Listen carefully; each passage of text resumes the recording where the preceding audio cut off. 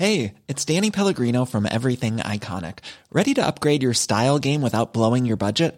Check out Quince. They've got all the good stuff, shirts and polos, activewear, and fine leather goods, all at 50 to 80% less than other high-end brands. And the best part? They're all about safe, ethical, and responsible manufacturing.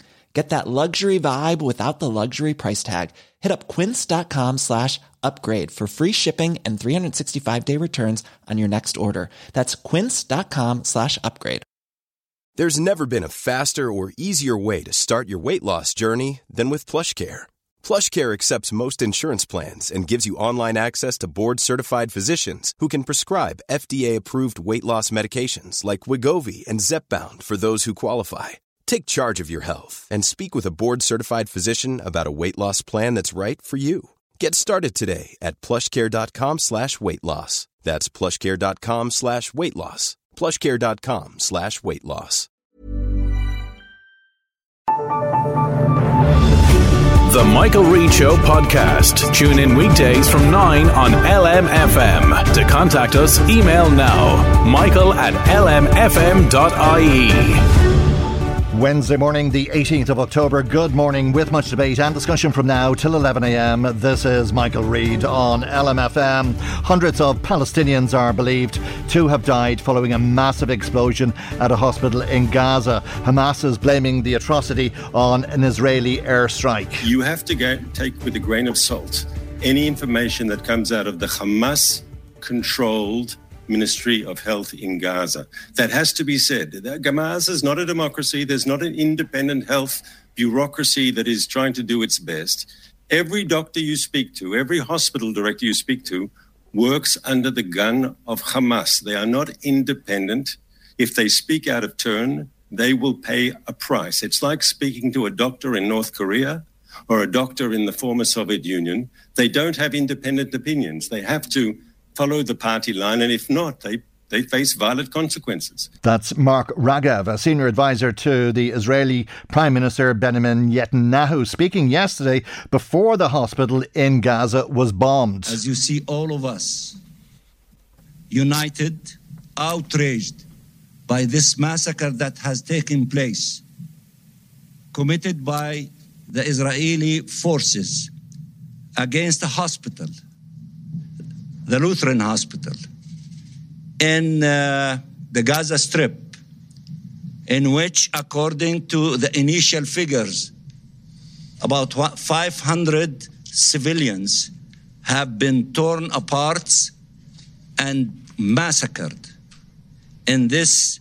outrageous, illegal crime committed by the Israeli forces against our people in the Gaza Strip. The Palestinian ambassador to the United Nations, Reade Mansour, reacting last night as news came through of this horrific attack. Minutes after the blast, Médecins Sans Frontières surgeon spoke to the BBC. Parts of the hospital are on fire. I don't know whether that's the emergency department. Certainly the operating suite, the part of the roof has fallen. There's broken glass everywhere. There are lots of people who are taking refuge in the hospital. There are people moved into the corridors. I need to go. Dr. Ghassan Abu Sittah. The American president has arrived in Israel. It was hoped that his visit could result in the opening of humanitarian corridors out of Gaza, but the attack on the hospital last night has resulted in Jordan cancelling a summit with Joe Biden, Egypt and Palestinian leaders. We cannot have a summit with these conditions. We don't know what the other President Biden is still going there or not, but he cancelled President Biden too. Okay, so that because the only thing that would make sense if he made ceasefire immediately, and I'm coming to force the implementation of ceasefire. I don't know what he said, but the summit has been cancelled. But my brothers from Jordan and Egypt can say.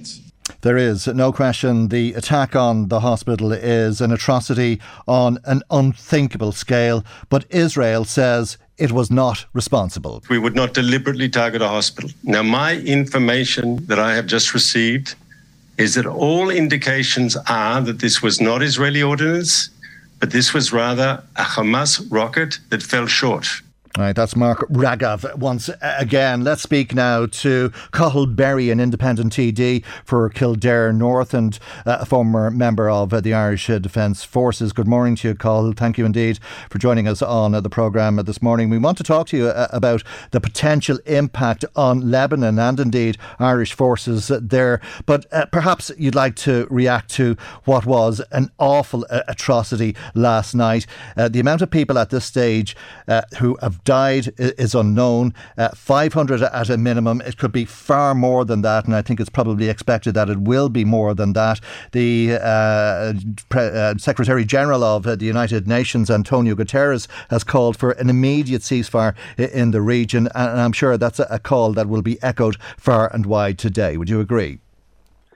Absolutely, and good morning, Michael, and lovely to speak to you. I think it's my first time on your show here, actually.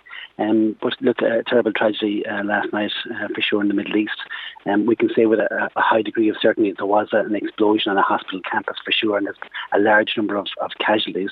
What we don't know, and there's no independent verification of, is who would have caused it, whether it was deliberate or whether it was inadvertent, and we don't know the precise number of casualties or fatalities either. So it remains to be seen, but obviously a terrible tragedy, and I suppose regardless of who may or may not have caused it, at a human level it's largely irrelevant, because at a human level there's a huge amount of grieving and mourning across Gaza at the moment in relation to the amount of people who were killed, unfortunately. And much further afield, protests across the Middle East. It's a powder keg at the moment, and Hezbollah is currently determining how it will react, because it will undoubtedly want to show its support for Hamas following the Israeli attack, if it was Israel who was responsible for the attack on the hospital. Iran backs Hezbollah, and they will closely monitor Hezbollah's decision, and the international community, particularly the United States, will observe Iran's potential involvement in this conflict, I take it. Yeah, absolutely, and you're right. The Middle East is a powder keg. It's a tinderbox for sure. And just going back to last night, it's again, I won't say irrelevant, but largely irrelevant from an outcome point of view in relation to who did what, because perception is reality, and most people will perceive whoever's responsible based on their worldview. So this is going to have large repercussions, and we've only seen in the last 30 minutes that Joe Biden has landed in Tel Aviv today as well. So he's in for a very, very high stakes, interesting 24 hours to see whether he can get humanitarian access into Gaza or whether his mission will be a failure. So we'll be tracking that over the next few hours. And his plans have already changed, and quite dramatically so, with the cancellation of that summit, which might have got some people out of Gaza. And the question now is, because of that perception people will have, because of their worldview, as you say, of who was responsible for the attack on the hospital, if this conflict will broaden. And prior to the incident at the hospital, there was a lot of apprehension that Lebanon, the stronghold of Hezbollah, might emerge as the next battleground in this ongoing conflict. This recent escalation in hostilities overnight has only heightened those concerns. Yeah, absolutely. So Hamas is the militant organisation in Gaza, and Hezbollah is the militant organisation in Lebanon. And what they have in common, obviously they're both Arab and Muslim militias, but they also have the same paymaster in Tehran as well. So Hezbollah, my understanding is that they don't really want to get involved, at the moment at least, and any activity on the Lebanese border to the north of Israel, that's really just been symbolic skirmishes really over the last 5 or 6 days. But there is a possibility that Hezbollah will become more decisively engaged. And what's expected is if Israel does actually go into Gaza with a ground offensive and goes in decisively there, then we would anticipate a lot more activity on the Lebanese border, and Hezbollah might become much more involved, and that would affect Irish troops in the region. And what way would it affect Irish troops in the region? Would they be in the line of fire as such? Yeah, absolutely. So there's about 340 Irish troops in Lebanon. We've 140 in Syria and about a dozen across Palestine and Israel. So we're about 500 in total. But specifically the 340 odd in UNIFIL, their job really is to patrol the blue line, which is a line of demarcation between Lebanon and Israel. It's not an official international frontier yet, at least. There's still a bit of disagreement in relation to where the boundary actually lies, but that's where Irish troops actually are. And if Hezbollah are firing rockets into Israel, and if Israel are retaliating in return, then Irish troops could be caught in the crossfire, basically. But they're quite well established that the camps that they're living in, or the 3 camps that they're living in, they've been there for a number of years, and they're quite well protected. Right. And would Irish troops become involved somehow? No, they'll try and stay out of it for sure. Their main focus in that circumstance would be observe and report. So, as we've learned last night, information is really, really key, and having reliable, impartial, objective information is really important, and that's what our troops will be doing. So they'll be passing information back to UN headquarters in New York and assisting decision makers there from that point of view. So there's 10,000 UN peacekeepers in UNIFIL, drawn from about 40 different countries, and Ireland is one of those components. And a dangerous place to be posted, as we know, but quite possibly about to become all the more dangerous. Have you any thoughts on the bombing of the hospital last night? Israel is saying that it was an Hamas missile that was fired from a church behind the hospital that fell short. Does that add up in your mind, or what are your thoughts? It's very hard to know when you're so many thousand miles away, Just looking at some of the footage on open source media this morning, it seems to have been the point of impact was in a car park, actually outside the hospital building itself, and perhaps it set fire to a fuel tank or something inside in the car, which caused a larger explosion. But I certainly haven't seen any evidence of a large crater. So if you do crater analysis, you can see whether an explosion came from a bomb drop from an aircraft. But at this remove anyway, so far I haven't seen any crater which would indicate an aerial drop of munitions. So I haven't seen a crater yet to analyse it properly. So all the indication at the moment is the explosion would have been on the surface. Which would indicate that it wasn't dropped from an aircraft. But again, that could change as more footage emerges over the next few hours. Okay, and I take it that when Joe Biden meets Benjamin Netanyahu, the first question the American president will have for the Israeli president is, were you responsible? Because if it turns out that Israel was responsible, this will be looked on as an horrific war crime. Yeah, absolutely. So I was just looking at footage there of the last 20 minutes. So Benjamin Netanyahu has met Joe Biden on the tarmac of Tel Aviv airport there. My understanding is he's going to basically have a very long meeting with the Israeli War Cabinet for the rest of the day, and they'll tease out what the approach is from there. So I would anticipate the big discussion, the point of discussion will be whether they can get humanitarian access into Gaza, and secondly then, is there going to be an Israeli ground offensive, and if there is, into Gaza, what form will it take? So how far will they go in, how deep will they go in, and how long will they stay? These are kind of the matters that will be teased out. Okay, and Joe Biden follows in the footsteps of the Secretary for State, Anthony Blinken, and there's lots of questions as to why that ground offensive hasn't started as yet. Do you believe it's because of Anthony Blinken's intervention and asking them to hold off? Yeah, it could be. There's a lot of reasons. I suppose what we're hearing is the Israelis might be a bit concerned that Hezbollah might become more active in the northern border. They don't want to fight at two fronts at the same time. Secondly, the American warships that are assembling in the eastern Mediterranean at the moment, they need another 5 or 6 days to get there. There's US Marines coming from the Persian Gulf, and there's a second aircraft carrier coming from the States as well. That's the USS Eisenhower. So the Americans are in position, yes, they're concerned about Hezbollah, and obviously there's pressure internationally coming on Israel to minimise, quite rightly, minimise civilian casualties in Gaza as well. So all those factors are at play at the moment. So there's no guarantee that Israel will launch a ground offensive, but it's far more likely than not. And the only question remains is what form will that take? Will it just take raids where they go in for a few hours and then come out, or will it be much more substantial? I take it most people would feel that the mighty Israeli army has the wherewithal to flatten Gaza, if that's what it chose to do. What kind of strength would it have if it was to fight this war on two fronts? So they've just mobilised in the last week 360,000 reservists. So you can add that with their 50,000 standing army. So they've over 400,000 people really. So they do have reserves, and they do have a track record of being quite effective in conventional warfare. The problem, of course, is from their perspective is international public opinion, and it's very, very focused on Gaza at the moment. It's obvious that it's a David versus Goliath, if you pardon the pun, type situation. But in this instance, Goliath would be the Israeli side rather than the Gazan side. So I think Israel will have to be very, very careful in relation to what it does, how much collateral damage it causes, and how much unnecessary suffering that it will cause. And it will cause if it goes into Gaza, because it's such a densely populated area, and in such a small area as well. It's only about 12 kilometres wide and about 40 kilometres deep. So it just shows for 2.2 million people to be living in there, you cannot possibly go into that type of enclave without causing a large number of civilian casualties. Absolutely. And what then if it was to go to a third front, because there's a lot of tension in the West Bank then as well?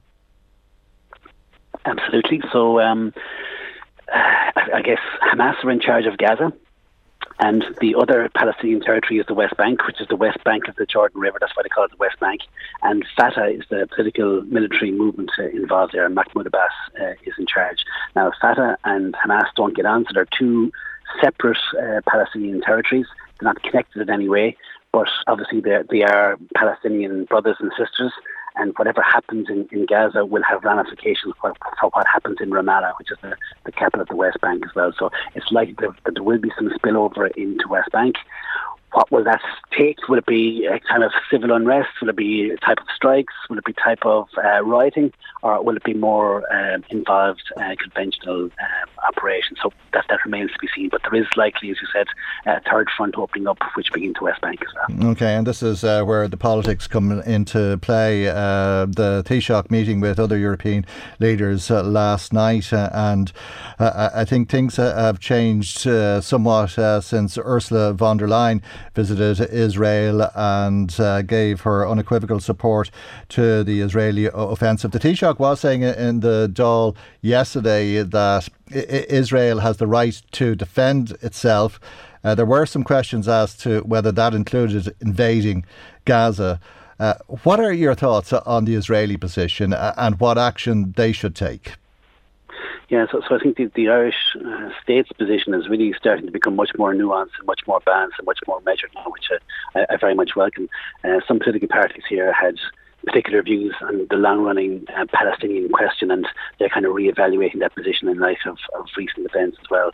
So look, I think Ursula von der Leyen's intervention, unwelcome, unwise, but it's probably due to her German heritage. I mean, most Germans are hardwired basically to be utterly ashamed, quite rightly, of what their country did during the Holocaust and the Second World War. So they do actually have a leaning towards the Jewish state, a leaning towards trying to help Israel. So that was probably one of the factors in her decision to travel there. So hope that answered your question, Michael. All right, indeed you did. And thank you indeed for joining us on the programme this morning. That is Cathal Berry, Independent TD for Kildare South. Now, we'll have much more on this attack on that hospital in Gaza last night and indeed the consequences of it through the programme. If you'd like to make comment, we'd love to hear from you. Our telephone number is 041 983 2000. Text or WhatsApp 086 1800 658. Email michael@lmfm.ie. Michael Reade on LMFM. Now, some comments coming to us this morning. Michael, the USA is talking out of both sides of its mouth, against Putin but backing Israel. Palestinians have been in the same position as Ukraine for years. When are these lunatics going to realise killing solves nothing? How long more must women and children have to suffer? The world has gone mad. That's a message that's come to us from Jim in Navan. Thank you very much, Jim, for your text to us this morning. Our text number is 086 1800 658. That's 086 1800 658. Text the conventional SMS way or WhatsApp it to that number 041 983 2000. If you want to ring us, email michael@lmfm.ie. Peter in touch with us saying, Michael, why would Hamas kill over 500 of their own people? More Israeli lies. They're the great deceivers, and everyone in the West will believe anything that the Israeli government and military says, because Zionists control all the world's media, including here in Ireland. I suppose you won't read this out because the same Zionists control LMFM as well as all of the rest. That's why we're getting a biased view of Middle Eastern wars, says Peter. Thank you, Peter. I have no idea where you got that idea from, but I don't know why Hamas would intentionally kill 500 of their own people. What the Israelis are claiming is that they unintentionally killed at least 500 of their own people, and quite possibly many more than that, because they were shelling Israel and one of their missiles fell short and fell on the hospital. That's the Israeli argument, at least, which is being contested and counter-argued for that matter.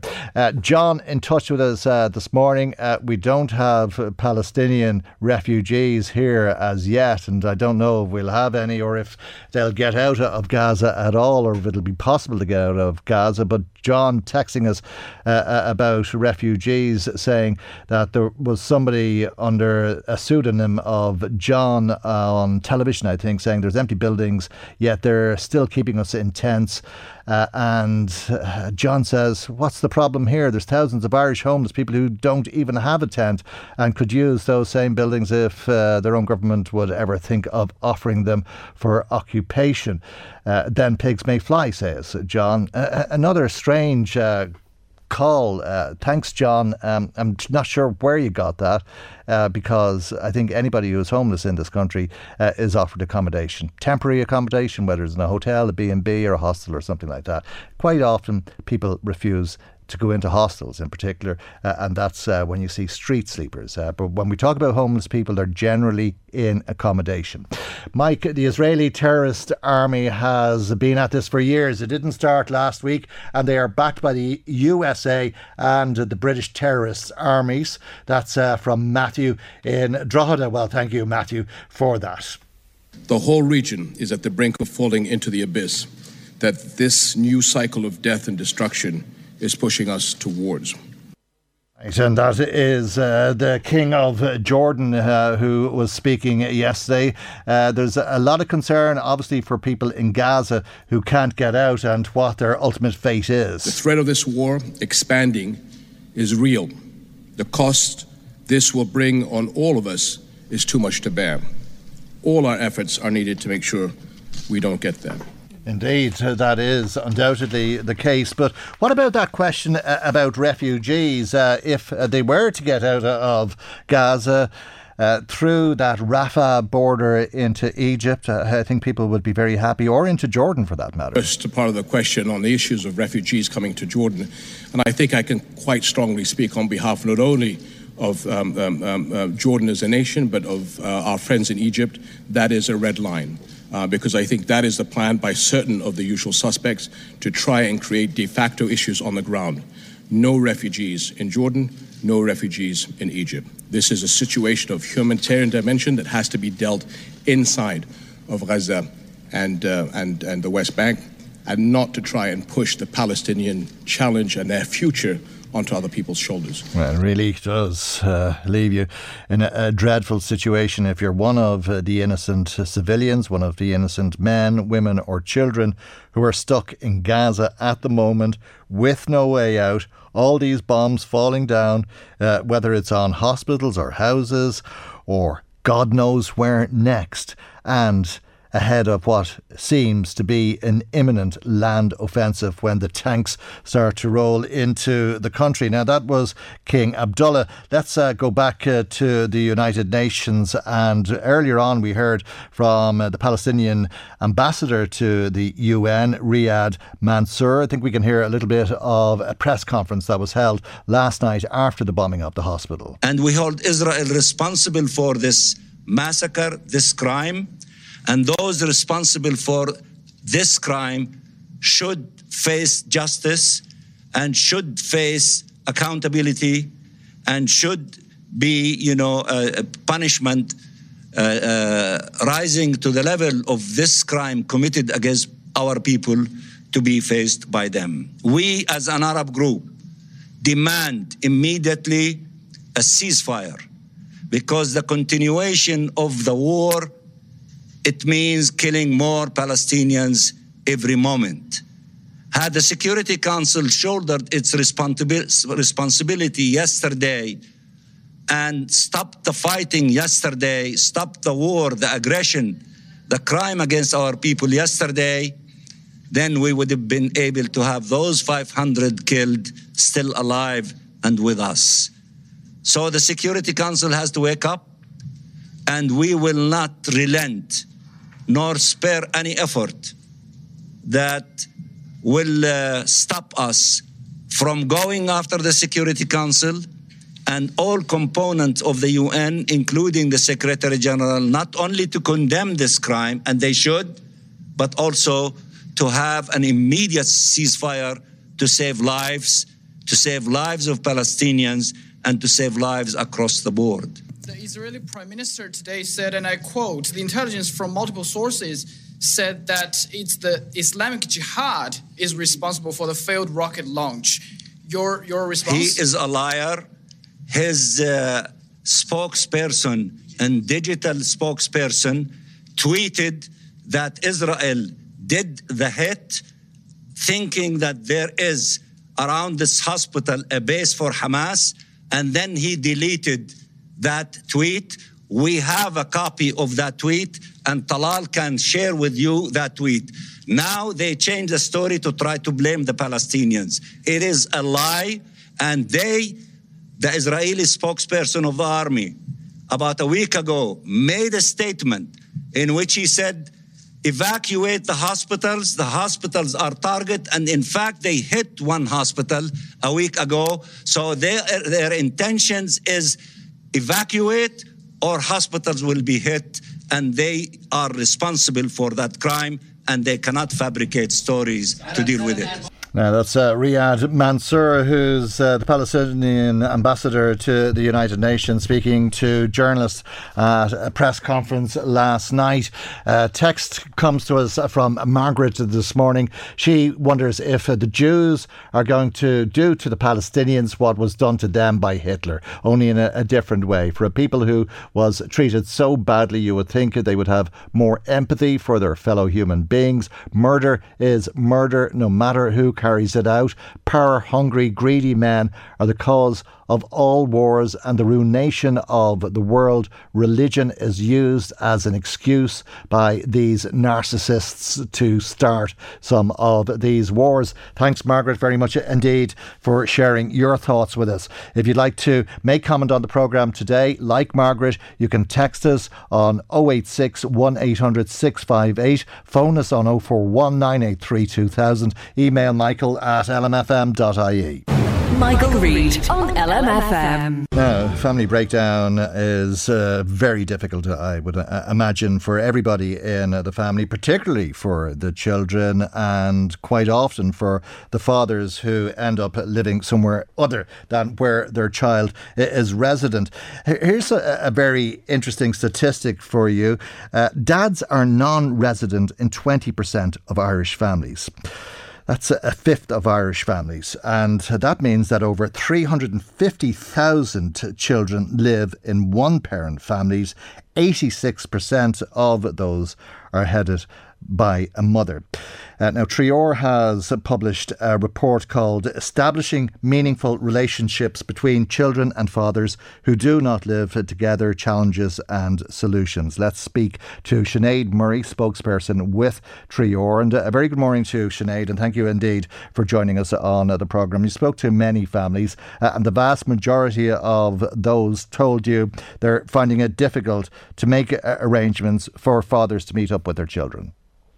Yeah, good morning. Thank you so much for having me on. So Treor commissioned this research along with a few other organisations like Women's Aid, From Lads to Dads, Men's Network, Doris Bree and Daughters of Charity.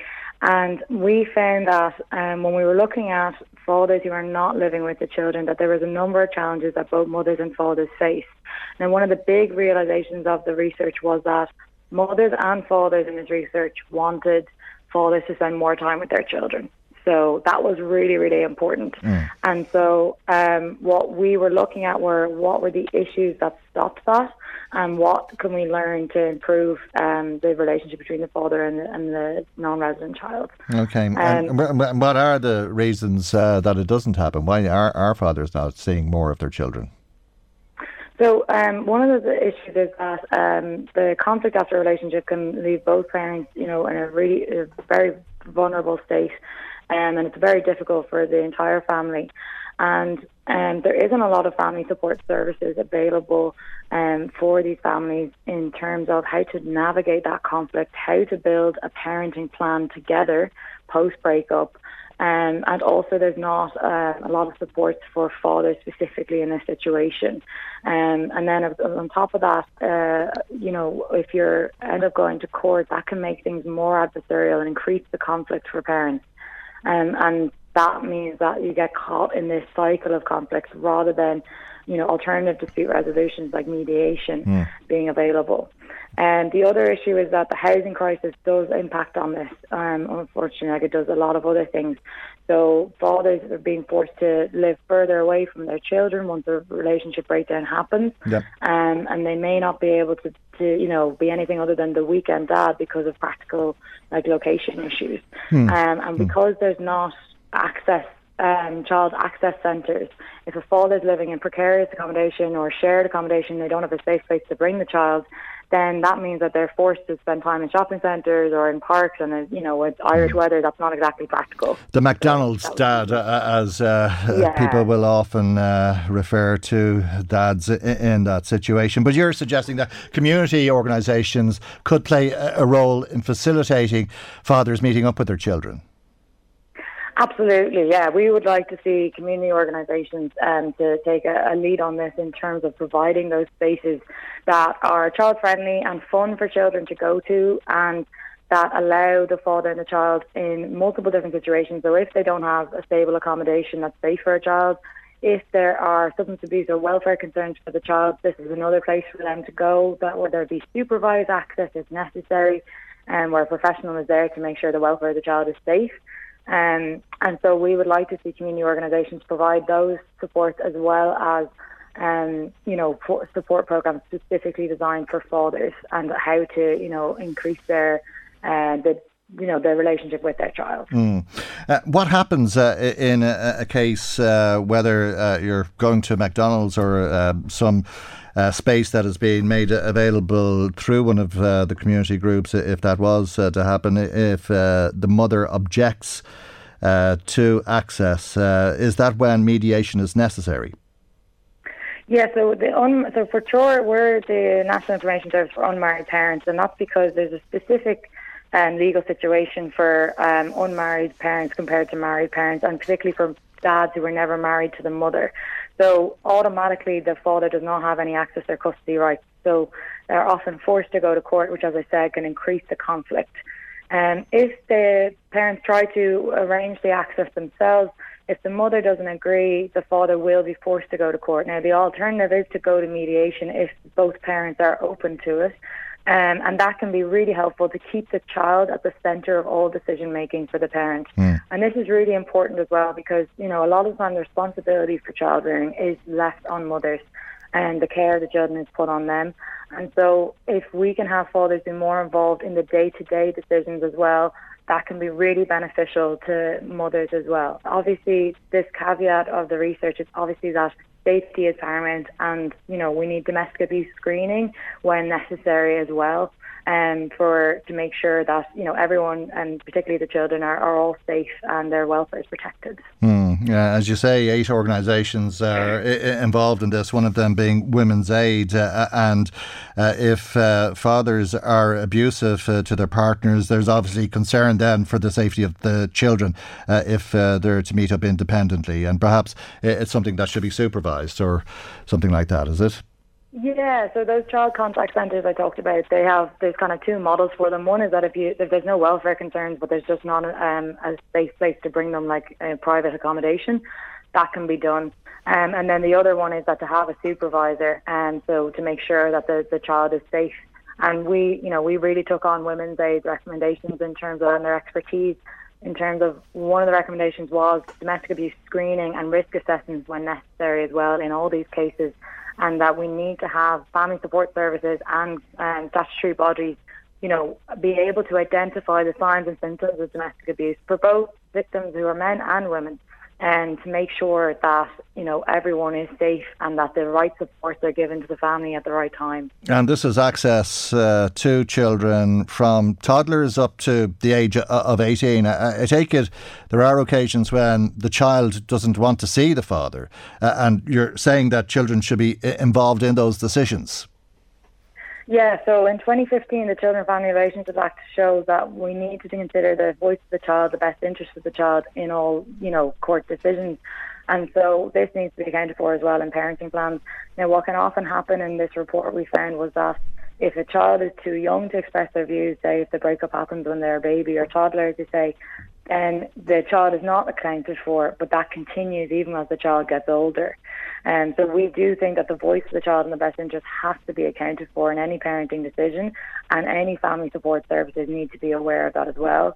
So the children should be consulted about these arrangements and also, have their voice heard, and they, at the minimum, need to be communicated about exactly what's happening, when they're going to see both parents, so they have a sense of, stability.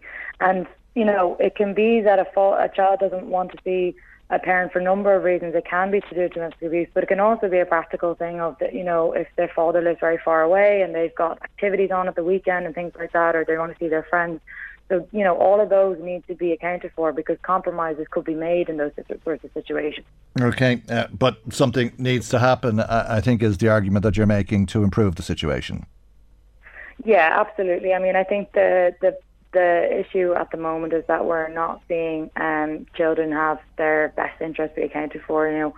The rights of the child are quite clear, and children should be loved and cared for by both parents when it's safe to do so, and that's a right for children when it is safe to do so. So we really want to see these recommendations, furthered in both family support and community services, and also statutory bodies. So early intervention for, post-separation for families, and screening, as I said, in relation to domestic abuse and trauma-informed care, access centres, and, piloting mediation services, which in combination with family support services, to make sure that the mediation can be as successful as possible. OK. Sinead, thank you indeed for joining us this morning. Sinead Murray, spokesperson for TROR, the National Information Service for Unmarried Parents and Their Children. Michael Reade on LMFM. Thanks to Deirdre, who's been in touch with us, finding it very difficult to understand how a hospital could be bombed. Just not right, and dreadful to see what's happening in the world. Another text from someone who says if Mansour and Hamas have supposedly deleted Israeli tweet admitting they were responsible for the hospital disaster, Hamas would have shared it. I believe Israel's accusation that it was an errant Islamic jihad rocket, and where fragments of the rocket fell onto a cache of Hamas rockets and perhaps other ordnance being stored on hospital grounds. Thank you as well. That's not signed, but thank you for your text or WhatsApp message. Another WhatsApp message from Margaret. Number two, she says, not to confuse with the other Margaret. Thanks, Margaret, for your text or WhatsApp message. She says, I don't think the world can comprehend such evil in mankind, such as that of Israel and Palestine. How could you hate each other so much, to inflict such horrific cruelty on each other? And it's the adults that teach this barbaric cruelty to their children. The rest of the world can't understand this. The peoples of Northern Ireland should be so proud of themselves. They've learned to respect each other's traditions on both sides. No one wins in war. It's incomprehensible. Thank you, as I say, Margaret. More than 3,000 Palestinians, including 1,000 children, have been killed so far. Thousands more injured. 600,000 people have been displaced. The people of Gaza, a refugee population, are running out of food, water, fuel and electricity.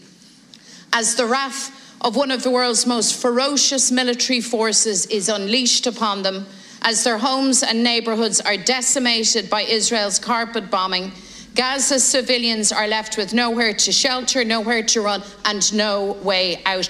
Yes, as you'd expect, the crisis in the Middle East dominated doll business yesterday. Taoiseach, Israel's actions are not defensive. They are an offensive attack against a beleaguered, impoverished civilian population. It is the horrible crescendo of occupation, annexation and apartheid. This is not defence. These are crimes against human rights perpetrated in full view of the world. And if we don't call it what it is, if the international community doesn't stand unified against it, then history will record this as the defining failure of our generation. And our children and our grandchildren will ask us how this was allowed to happen. Peace and justice demand that Gaza not become the graveyard of international law. So Israel's blockade must end. The bombardment of Gaza must stop, and ceasefires called, hostages released and space created for dialogue. And that's the Sinn Féin President Mary Lou MacDonald speaking during leaders' questions in the Dáil yesterday and making comment on the Taoiseach's belief that Israel has the right to defend itself following on from the Hamas incursion on October 7th. Ireland unreservedly condemns the brutal attack by Hamas and other militant groups on Israel and the devastating loss of life it has caused. We also condemn the terrorist attacks that occurred in France last week and in Belgium only yesterday. And we also demand the release of all hostages without any conditions immediately. Israel has the right to defend itself and to pursue Hamas terrorists who attacked its civilian population, and we accept that right. However, Israel's response must be exercised within the parameters of international humanitarian law. Even wars have rules. Collective punishment. It's that time of the year. Your vacation is coming up. You can already hear the beach waves, feel the warm breeze, relax, and think about work. You really, really want it all to work out while you're away. Monday.com gives you and the team that peace of mind. When all work is on one platform and everyone's in sync, things just flow. Wherever you are, tap the banner to go to Monday.com. Many of us have those stubborn pounds that seem impossible to lose, no matter how good we eat or how hard we work out. My solution is PlushCare. PlushCare is a leading telehealth provider with doctors who are there for you day and night to partner with you in your weight loss journey. They can prescribe FDA-approved weight loss medications like Wegovy and Zepbound for those who qualify. Plus, they accept most insurance plans. To get started, visit plushcare.com/weightloss. That's plushcare.com/weightloss. Should not be inflicted on the population in Gaza. Citizens must be protected, and Gaza must have access to humanitarian aid. There must be the establishment of humanitarian corridors. There's also a need to prevent the conflict from escalating and spreading to other parts of the region, which is an enormous concern at the moment. There wasn't complete agreement between the Taoiseach and the Sinn Féin leader. It is abundantly clear that Israel is not abiding by international law, humanitarian law, or the law of wars, as you put it. There are 3,000 Palestinian deaths, many more people missing under the rubble. We have witnessed with our own eyes collective punishment, the targeting of civilian infrastructure, no water, no medicines, no food, and an increased level of desperation. We have seen, and Israel openly called for, forced transfer of the population, another violation of international, in the clear sight of the international community. So I appreciate absolutely the need to condemn the horror that was visited on Israel and the killing of those civilians and taking of hostages. I absolutely do. But I cannot understand or accept your failure to condemn the Israeli onslaught on a refugee population hemmed in what has been described as the world's largest open-air prison. An impoverished refugee population. The answer to this is peace. The answer to this is a ceasefire, not a humanitarian pause, not a de-escalation, a ceasefire, Taoiseach. And I ask you again to make that call and take that message to the European Union. Thank you. And it was the leader of the Social Democrats, Holly Cairns, who added to this debate next. There's no water or electricity. Food has nearly run out. Even the body bags have now run out. Hospital generators are running on fumes. When the hospitals do run out of fuel, sometime today or tomorrow, incubators keeping babies alive will be switched off. Their short lives will be over then too. Humanitarian aid, food, water and medical supplies is stuck in Egypt because Israel has refused to agree a ceasefire. Israel won't even stop bombing for a few hours to allow citizens of its supposed allies to get out. There are 40 Irish citizens in Gaza. They're trapped. The carnage and terror they're witnessing every second they remain there is unimaginable. Taoiseach, this isn't a war, it's a genocide and an ethnic cleansing. And the response of the EU has not just been inadequate, it has been callous, indifferent and dangerous. This reached rock bottom on Friday when Ursula von der Leyen visited Israel. By then, Israel had dropped 6,000 bombs and on an area half the size of Louth. Thousands were dead and injured, food, water and electricity supplies had been cut off, and the Israeli government had given 1.2 million people 24 hours notice to leave northern Gaza. What was the European Commission President's response to this litany of war crimes and breaches of international law? She stood with the Israeli Prime Minister and offered him the EU's unqualified and unconditional support. She said Israel can count on the EU. Taoiseach, last year when Russia targeted civilian infrastructure and cut off electricity supplies, Ursula von der Leyen called out their war crimes. When Israel acts similarly, she not only fails to utter a single word of criticism, she goes to the region to offer support for their war crimes in our name. The Commission President's failure to unequivocally condemn Israel's collective punishment of the Palestinian people has undermined the EU's response to this crisis. Given von der Leyen has no authority to override Member States' foreign policy positions, her comments also amounted to a serious overreach of her authority.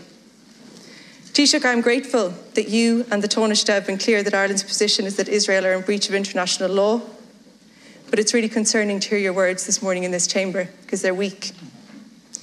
You have an opportunity at today's emergency meeting of the European Council, so I have 3 questions. Will you explicitly condemn the EU Commission President's response to this humanitarian disaster? What will you do to ensure Ireland exerts the strongest possible influence for a ceasefire and de-escalation of violence at that meeting? And what is the government doing to get Irish citizens out of Gaza? That's Holly Cairns. Let's hear some of the Taoiseach's response to the leader of the Social Democrats. While I think that President von der Leyen has done an extremely good job as President of the European Commission, whether it's on issues such as climate, issues such as COVID, issues such as Ukraine, some of the statements that she made lacked balance, in my view. And I've said that to her and have no difficulty saying that.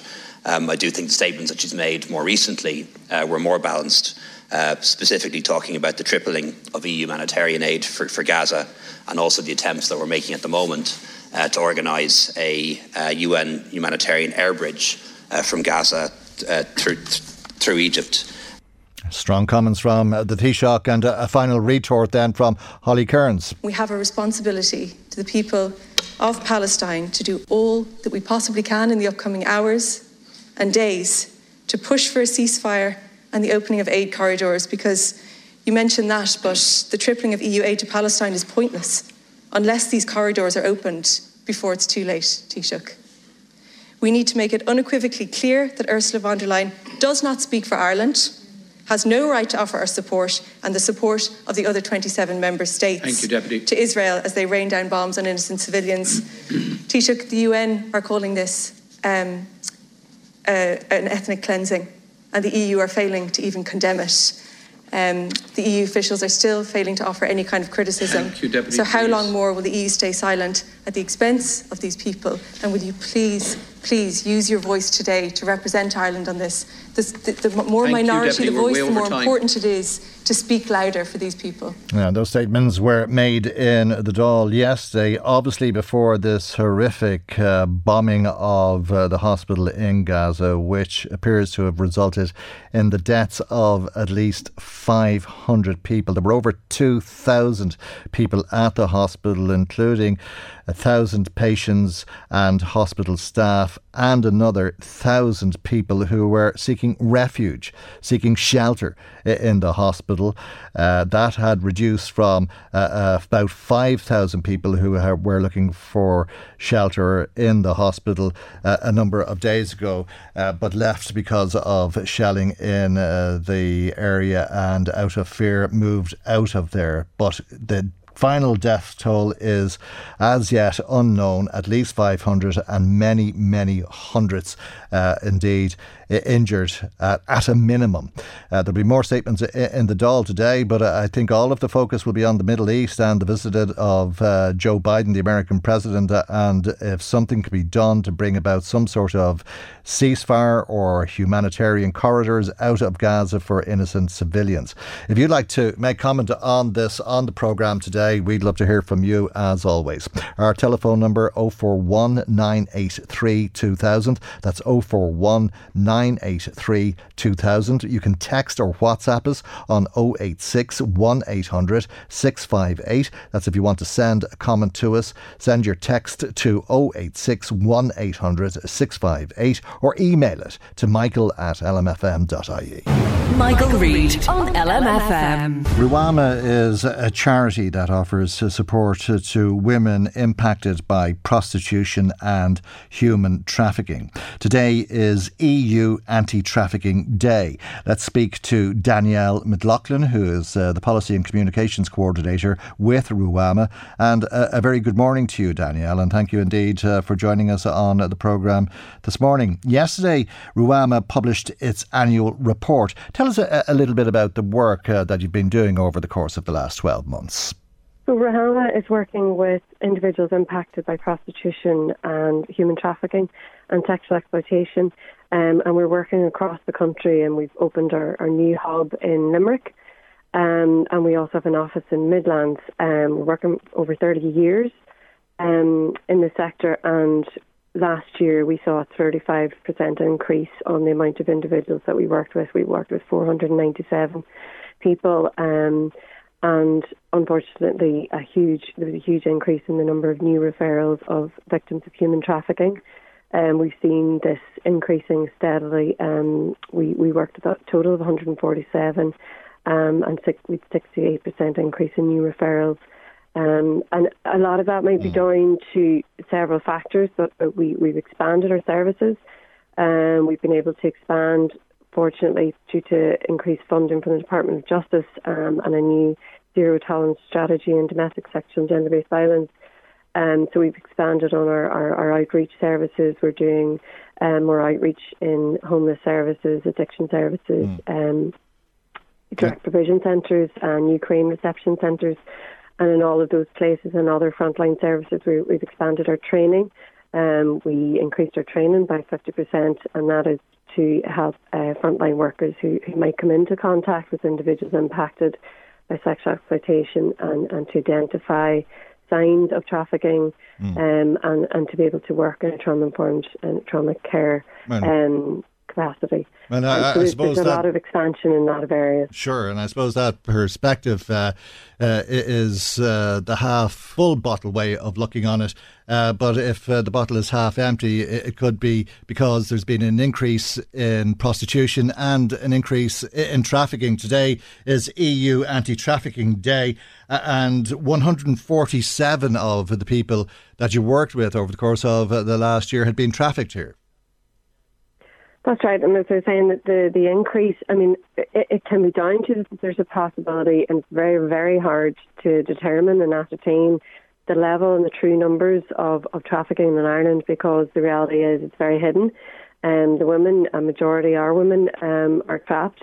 And the fact that we've reached out to further kind of services and areas that where women might be identified and they're often isolated, and the fact that they will be supported to be referred to other services when they often are not aware of these services for support.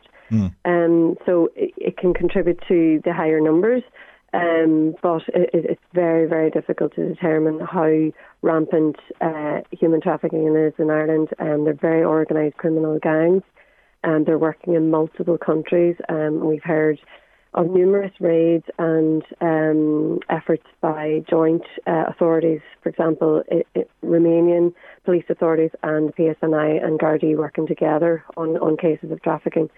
So it is extremely difficult to work towards preventing this, but a lot of the work now is focused on prevention, awareness raising, and work to protect the individuals and victims. Indeed, there was a huge cross-border operation that took place yesterday from Donegal to Louth, a joint agency task force looking at a lot of illegal activity, not just human trafficking, but indeed human trafficking for that matter, because it is that type of business, if you like, and it is a big business where, as you say, people are trapped into prostitution. It's very difficult for a lot of us, Danielle, to understand how somebody is trafficked into prostitution in a country like Ireland. But you say that they're trapped into it. How do you trap a woman to have sex several times a day with different men 7 days a week? Yes, I mean, it is hard to comprehend, and what we do find is that most of the trafficking that we encounter has occurred outside of Ireland, and women have been moved and trafficked into Ireland through many different routes, often through the UK first, and then on Northern Ireland into Ireland. And what happens, there's many routes into it. There's what the base is normally is women are targeted who are in vulnerable situations, whether it's, poverty, there's violence, adverse kind of child impact, adverse events, and really just women trying to take an opportunity where they're lured by the lie of a false kind of job that's waiting for them in another country. They're told, I have a job for you in London and we'll pay for you to come over. And then when they land, they're told they have to repay all this money. And they're forced into prostitution and they're told this is their job. So the women are often duped into it. And they're in that situation because they've believed that they're going into a real job in, say, a care work or a shop. And then, what often is the case is that either they're threatened or their family is threatened. So they're told them that they know their family in their home country and that there's people there that will threaten their lives. So they're trapped in the sense that they don't have any immigration permission. They don't know where to go for help. They don't know anyone. They don't know if they can trust the police because maybe they've had adverse effects or difficult experiences in their home country with the police there, and they're afraid that their family will be attacked. So these stories are told us over and over again, and we feature two real life stories in our annual report that was launched yesterday. They're basically the same story, but from two different countries, two very different individuals, and we're seeing this on a daily basis. And you work with women who've refused to become prostitutes, but have had a violent response.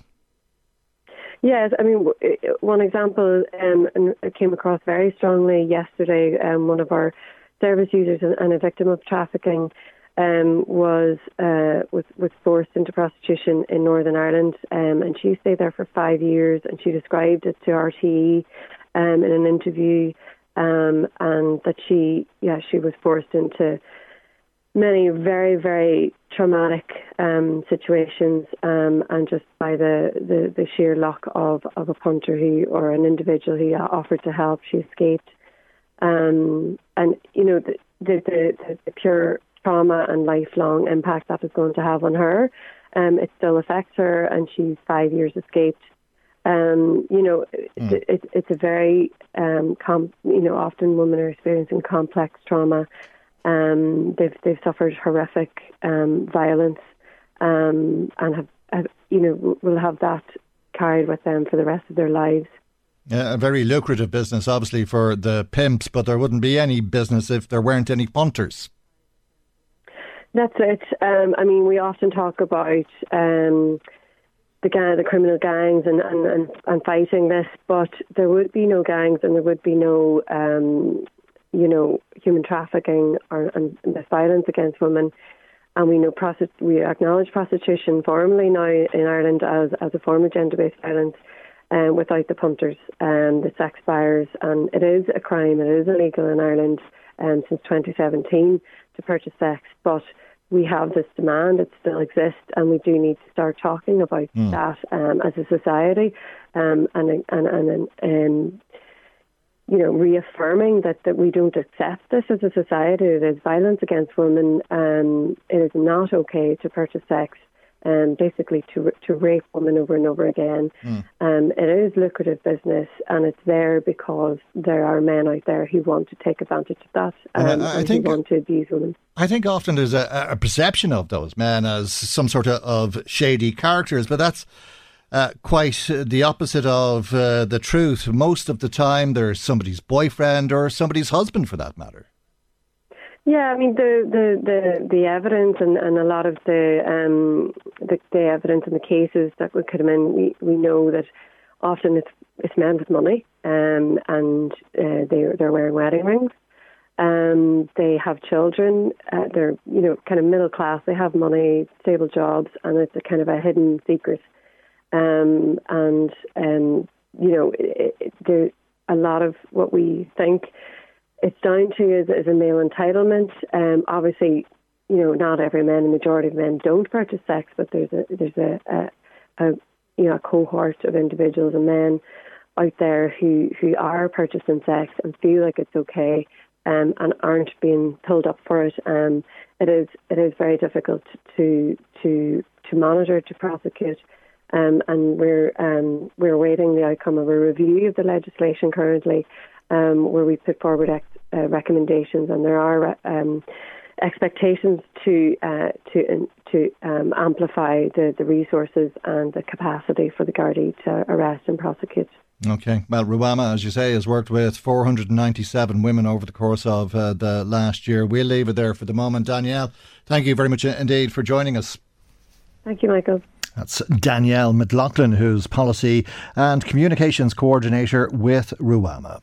Michael Reade on LMFM. 24% of people in Ireland worked in agriculture in 1973. That's a quarter of the population, compared to 4% today. It's just one of many fascinating statistics that has been released by the Central Statistics Office, which has looked at the transformation of this country, the economic and social change in Ireland from 1973 to 2023. And given that statistic, you'd have to say that back then, 50 years ago, there was probably a lot of lads on tractors singing Long-Haired Lover from Liverpool, but they weren't earning much money for that matter. The average earnings at the time was just over £30, but not so bad when you take into account that a loaf of bread was 13p, or the cost of a house was on average just over £7,000. Let's hear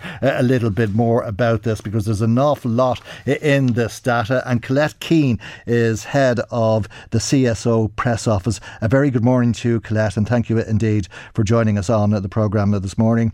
I'm not sure if you remember 1973, but a lot of people remember it very fondly, but it certainly was many worlds away in terms of the country that we live in today, wasn't it? Absolutely. I mean, that's what's so fascinating about this data, is that it's a chance to look at, using the opportunity of marking Ireland's 50-year membership of the EU and charting some of the economic and social change through some of the data that the CSO has collected over those 5 decades. So Ireland was a very different place in 1970s than it is now. One of the things that struck me when I was looking at it was even things like how we collected consumer prices. So in the 1970s, the CSO would have collected the price of a gin and tonic and a vodka and white as a lounge bar sale, which probably indicates that it was around the time when a lot of bars wouldn't serve women in the bar, that you had to drink in a separate area from men, whereas now we just collect the measure of the spirit, the price of the measure of the spirit, and as a bar sale. So that's just one of the things that popped out to me. Yeah, absolutely. And women didn't like to be seen in pubs for that matter. As you say, if they were to be in the pub, it was to be in the lounge and not in the bar where it was men only. It was a very different time for the European Union for that matter in 1973, wasn't it? Ireland joined the European Union, or the EEC, the European Economic Community, on the 1st of January 1973, along with the UK and Denmark. The total membership as a result of the three countries joining was 9. Yeah, it's amazing to think that it started off as such a small group and that over the years it's been transformed. You know, now it has 27 member states. It used to have 28 until the UK dropped out there a couple of years ago. So it's now 27 member states. And, you know, we used to be kind of considered the periphery of Europe, I suppose. And over the decades, we've certainly become more central to the decision-making in Europe as well, I think, you know. Absolutely. We're not all talking about the Middle East today. In 1973, everybody was talking about the Middle East as well, and the Arab-Israeli war, and what that meant for oil prices. Indeed, trying to get petrol at the pumps was near to impossible at times. Yeah, it's funny how, you know, some things stay the same and some things change. You know, that in 1973 we were talking about crisis in the Middle East. As you say, there was an Arab-Israeli war which caused a staggering 300% surge in oil prices on global market, which meant that the barrel of oil went from kind of $3 to $12. You know, it's just funny looking back on some of the events that happened in 1973. You know, the World Trade Center was built, the Sydney Opera House was built. It's interesting to look back and just see what has changed and what has stayed the same in terms of what's going on in history, you know. Yeah, and as you say, life has changed for women. They can go into the bar or the lounge or whatever. In 1973, life changed for a lot of women in this country because if they were married, it was possible for them to work, which wasn't the case previous to 1973. Yeah, the lifting of the marriage bar was one of the most significant, I suppose, changes in social history here in the 70s. Before that, if you were married and if you were working for, you know, the government and any kind of official job like a teacher or anything like that, or in the civil service, you had to give up your job once you got married. And around the time that we joined, the lifting of that marriage bar came into force, which meant that women could actually stay on and work if they wanted to after they got married. Okay. And then they would spend their hard money, earned money in the pub, or buying bread for 13 pence or a bag of potatoes for 16 pence. It seems ridiculously small amounts of money at this time. But talk to me about pounds, shillings and pence, because people were grappling with getting used to the new money then, weren't they? Yeah, the money had changed just before kind of we joined the EC as it was at the time. We had changed over to the decimal system. So previously to that, Ireland had, you know, threepence and sixpence and half crowns in circulation, and in 1971 we introduced the terms of things that people hadn't heard of before, the half p, 1p, 2p's, and on all the other coins. And people might remember the lovely coins that we had at that time, which were full of depictions of Irish wildlife or art from Irish manuscripts. So, you know, the salmons and, you know, images from the Book of Kells on the 1p and 2p in particular. And we actually joined the European monetary system then in 1979, which resulted in the first break from sterling. And then obviously we joined the euro then, which came into force in January 2022. OK. And what about that price of £7,000 or £7,000, £7,095? It was the average price of a house at the time. Can you talk about that in today's money? I don't have the equivalent of what it would be, but if you were just if £7,000 in euros today would be 9,000, but I don't have the actual equivalent of what it would be worth. But what's interesting is that, so you've gone from the average cost of a residential property in 1973, which was just over £7,000, and it's now, as of June 2023, £318,000. And actually in the chapter on the CSO website, cso.ie, people can go and have a look. We have a lovely little graphic there which charts the average price of a house throughout the 5 decades, so throughout the 70s, 80s and 90s. So you can see that in the 70s, the average price for that whole decade of a house was 14,000 euros, and it stayed below the 90,000 euro mark up until the 2000s, when it soared to 267,500 euros. Obviously then that fell down a bit after the economic downturn, and we've seen the prices back up again to those kind of pre-Celtic Tiger levels in the last year. Very hard to put into perspective. We might dream of the idea of buying a house for £7,000, but try to do it on a salary of £30. It's a very different story. We're living in a very different country. I think we benefited greatly from joining the EEC and the EU subsequent to that, and our fortunes changed as a result. Would that be a correct perception? I think so. I mean, we can't obviously attribute everything that changed in Ireland to our membership of the EU, but it obviously has been a significant factor when looking at our economic and social progress. European laws that came in that we would have had to introduce, and our economic fortunes obviously have changed over time. One of the startling statistics was that the balance of trade in goods in 1973 was minus 268 million Irish pounds. In 2022, that was a surplus, or not a surplus, it was a plus of 67.6 billion. So you can see how our trade, even with our European partners and beyond, has improved significantly. The value of the goods we're trading has increased significantly, and even our education levels over that time, I think that's probably one of the biggest elements in the success story of Ireland has been our education attainment levels. So in the 70s, probably about 26,000 students were registered for college in the year 1972, whereas in 2016 that was 181,000 registered to get a third level degree. So that's been a big change. Well, that's a huge change. I take it though, in 1973 most people didn't do their leaving cert, let alone go on to college. They'd have left after their inter, as it was called. Absolutely, there was, there was bigger families to support. People had to leave school early to go and get a job, and do that. So you can see the change in educational attainment from primary, secondary, and in third level. And I suppose it's interesting to note that Ireland now has the joint second highest third level attainment figure in the EU. So 62% of our population has a third level degree now, which obviously has been, as I say, a significant factor in how well we have done as a country, I think. It's very topical to talk about that today because close to 72,000 students are collecting their junior cert results. In 1973, that would have been it. They'd have been out to work, at least the majority of them would have been, and they may not have been able to find work. A lot of them would have gone abroad. Yeah, we also have a chapter in the publication on migration, and we can see how that has changed. The story of Ireland has always been one of emigration and immigration, and we can see that the number of people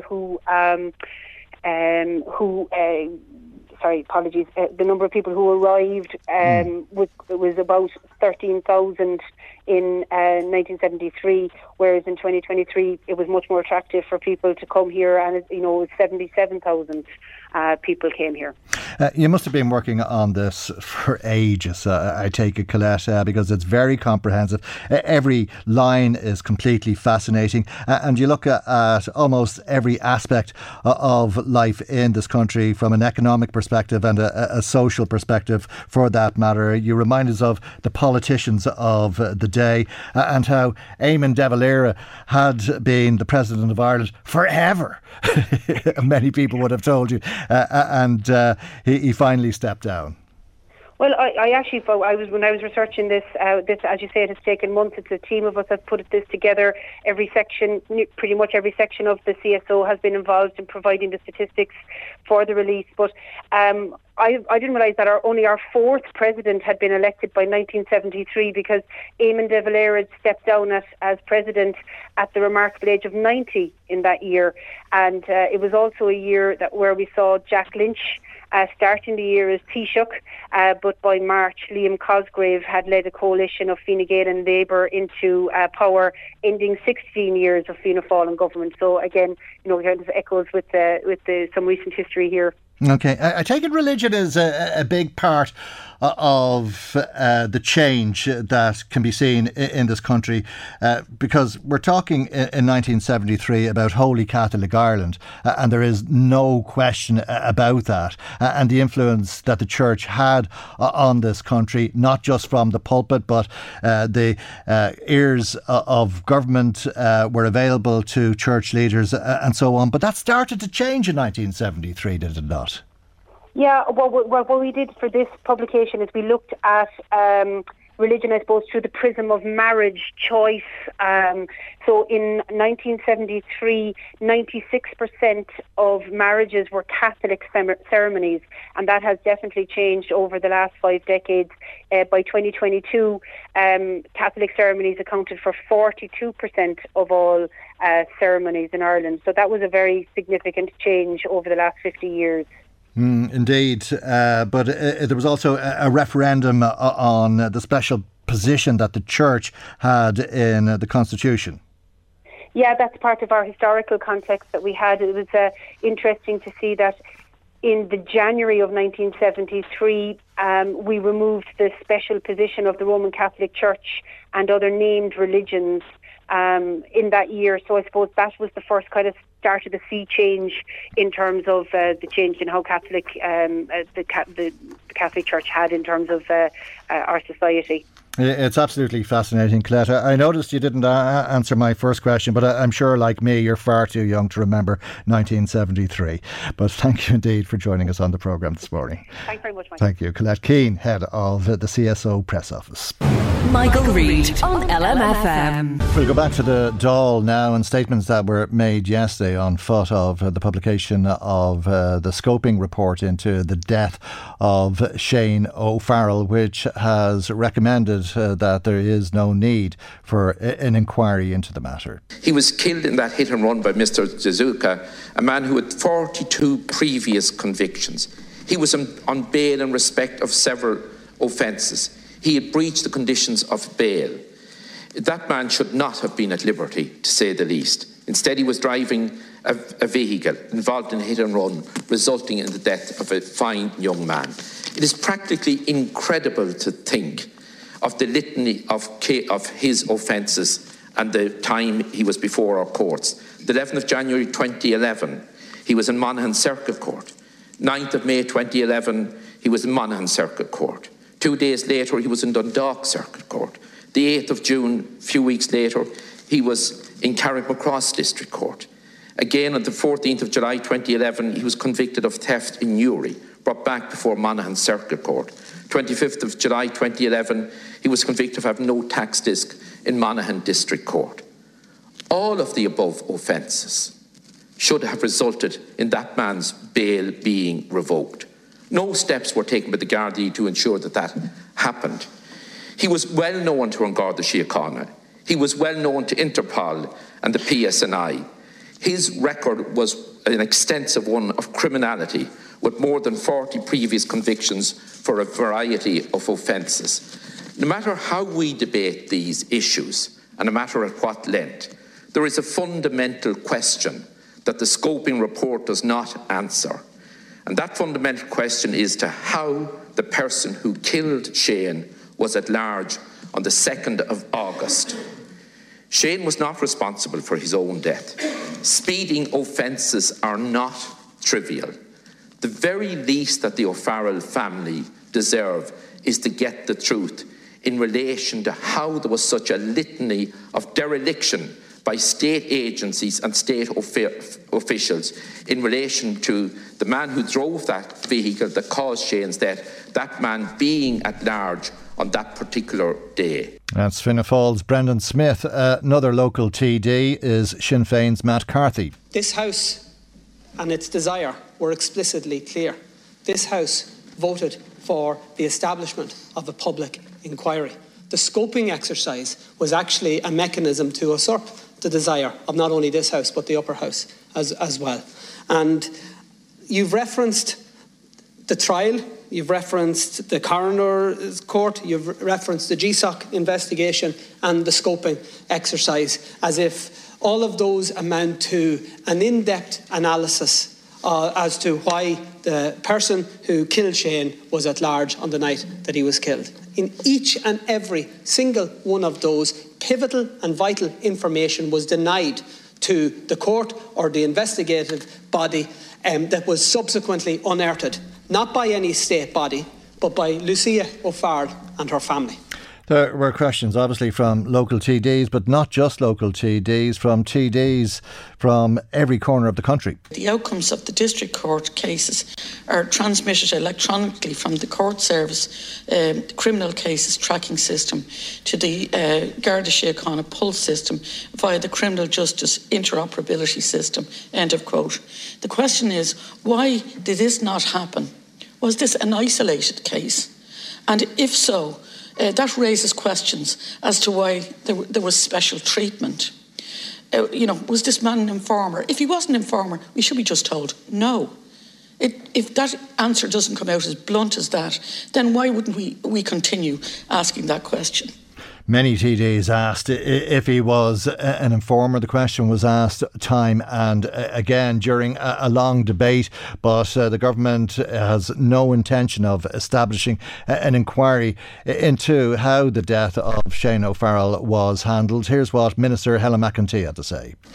Was taken by government a number of years ago to conduct the scoping exercise, and it was very clearly outlined in the terms of reference that if a public inquiry were deemed necessary following the scoping exercise, that would be considered by government. So I have never, nor has government ever, throughout the scoping exercise, said that we would not accept a public inquiry if that is what was recommended.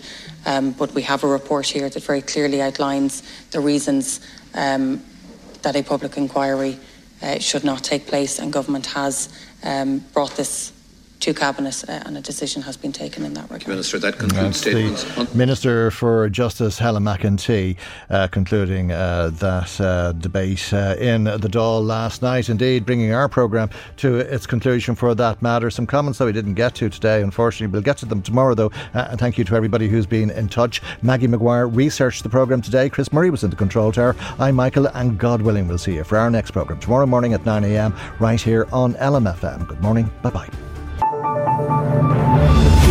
The Michael Reade Show podcast. Tune in weekdays from 9 on LMFM. To contact us, email now, michael@lmfm.ie.